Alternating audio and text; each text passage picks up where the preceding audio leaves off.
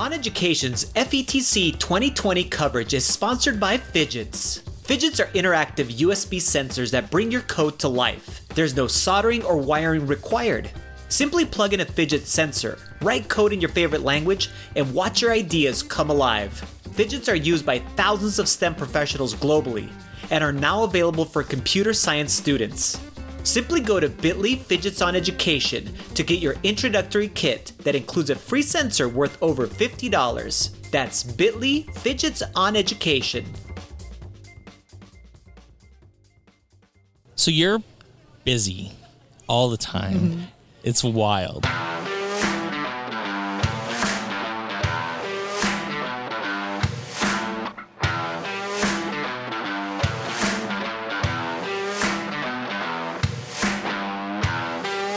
Welcome to the podcast, everyone. We are pumped, thrilled, jazzed, I don't know other words to say about being joined by Monica Burns. Welcome to the show. Thank you so much for having me. So exciting to be here live in person. Mm-hmm. Yes, FETC, beautiful Miami weather. Oh, and Monica Burns sitting with us. How's the show going? It's been wonderful. It's just been a really fun couple days, connecting with people, meeting new people, and seeing lots of familiar faces. So a really fun week. So you're busy. Mm-hmm. What have you been up to? Tell us about your sessions. Tell us all about the sessions, please. So on Tuesday, I had 2 workshops. One was just me doing some Spark activities. So start to finish activities that could be used across the content areas. So that was really fun, hands-on stuff I love. And then the afternoon was a panel. So I was with some other educator friends talking about copyright and creativity, which was great. Lots of movement and people trying things out and talking through case studies. So that was really fun.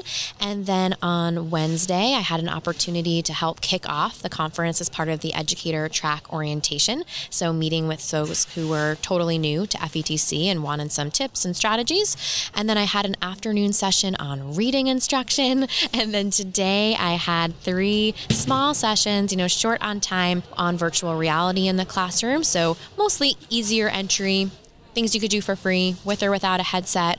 One on school storytelling, showcasing some of the Spark tools, so how to tell your school story strategically. And then I also did a session on formative assessment, so checking for understanding. That's real fun stuff. Such a wide variety of topics. I mean, as far as to be an expert at. Maybe some educators out there have not used Adobe Spark, right? And I mean, maybe have heard of it or whatever it might be.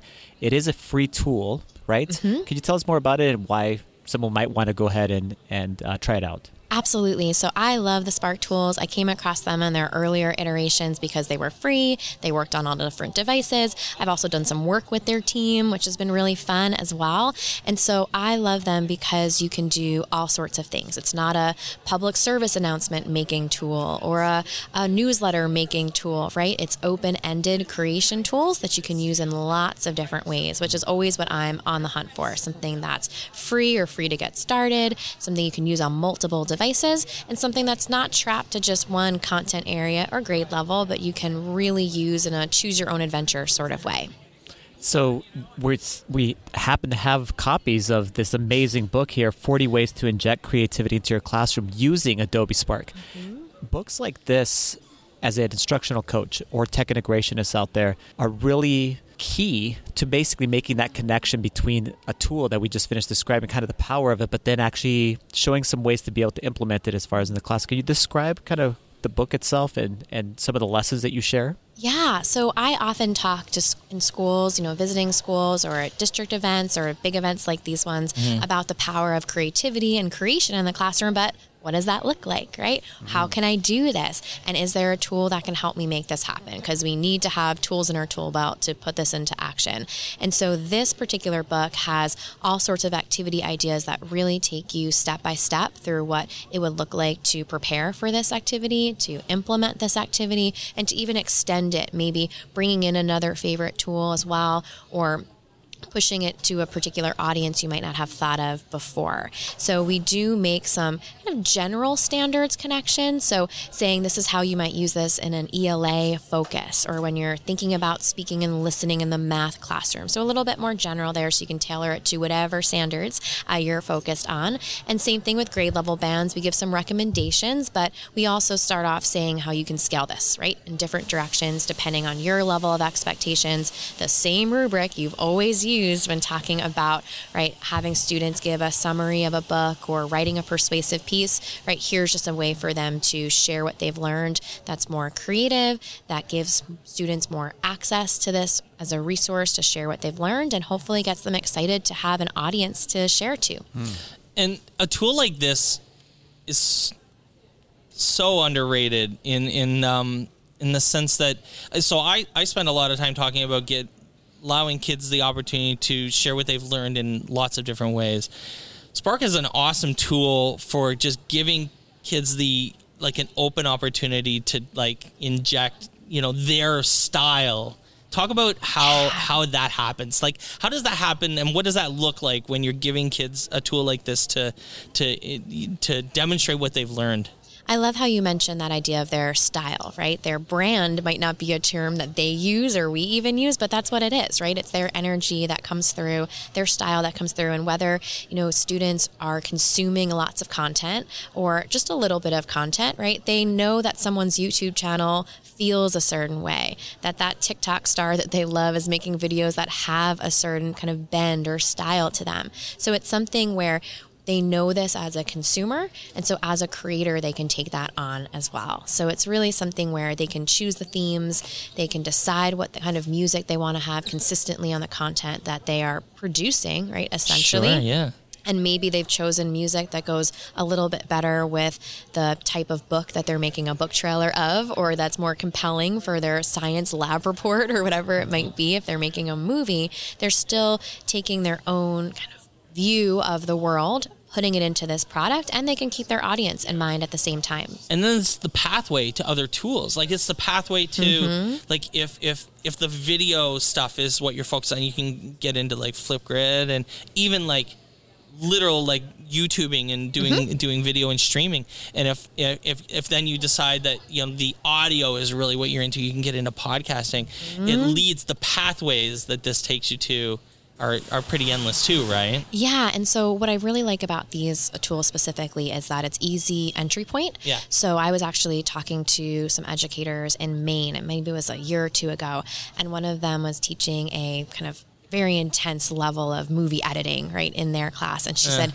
2 of my kids cannot handle Final Cut Pro yet. Yeah. Right? This is going to be their way to prepare for this experience, because I'm not so worried about the editing and the buttons and all of that just yet. I want the content to be front and center, and this is going to help place that there while still having conversations on what kind of colors, what kind of font, what kind of transitions will I need if I'm thinking of a movie, or for a graphic, what kind of color palette is going to take that tone and translate it to someone who's going to know that without even reading the details. They get a sense of the energy right away. There's something to be said about being able to use a tool like this, though, as far as time factors, because we have a limited amount of time with our students.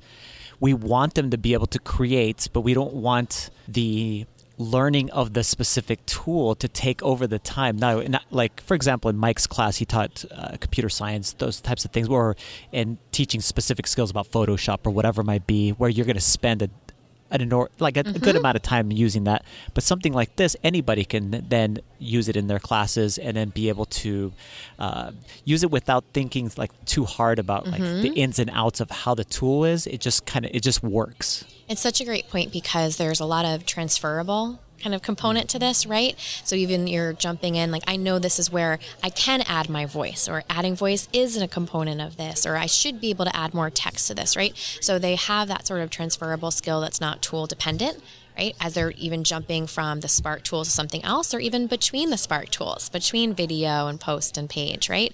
And then there's also the time factor to consider, right? A big part, and it's a super valid concern, right, is that I don't have time to do this. I don't have time for this new thing. I can barely do all the other things, right? And we all know how that feels, and we all know that when we make a case for something, we want to acknowledge that when we're talking to teachers who have very clear clear constraints on what can happen, right, with the minutes in the day. And so this is a tool where you could dive really deep.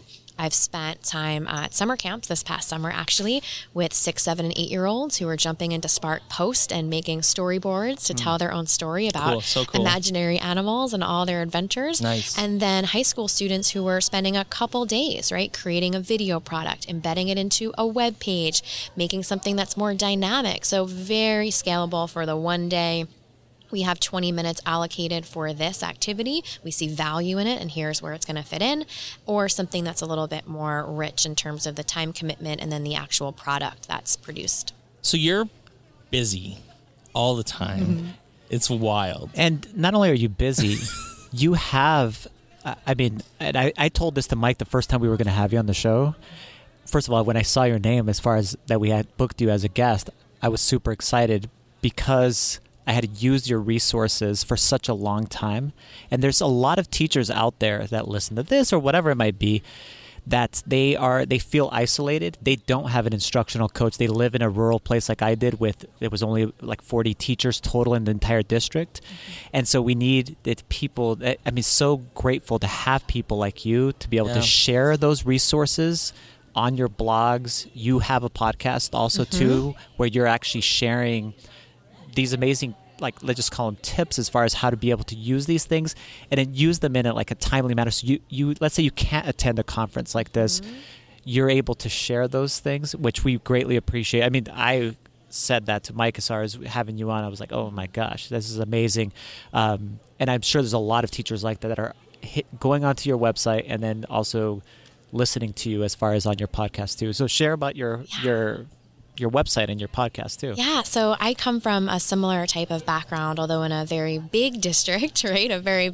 Lots and lots of people, right? You can feel isolated pretty easily when you're starting something new. You're not sure where to go. And that's really how a lot of my work started, with feeling this need, or being asked to in many cases, right, to share things and just be more strategic about that. So my big goal is to help, make EdTech easier for teachers, right? How can I make this so it's bite-sized? This is going to work. That's not for me. On to the next thing, right? Whatever it is. And so my blog, ClassTechTips.com, has been going strong now since 2012 already, which seems pretty wild, right? As we're in the 20s now. And so ClassTechTips.com, I designed as a place to showcase strategies, showcase new resources. Sometimes I'll partner with folks too to show off something special that they're working on.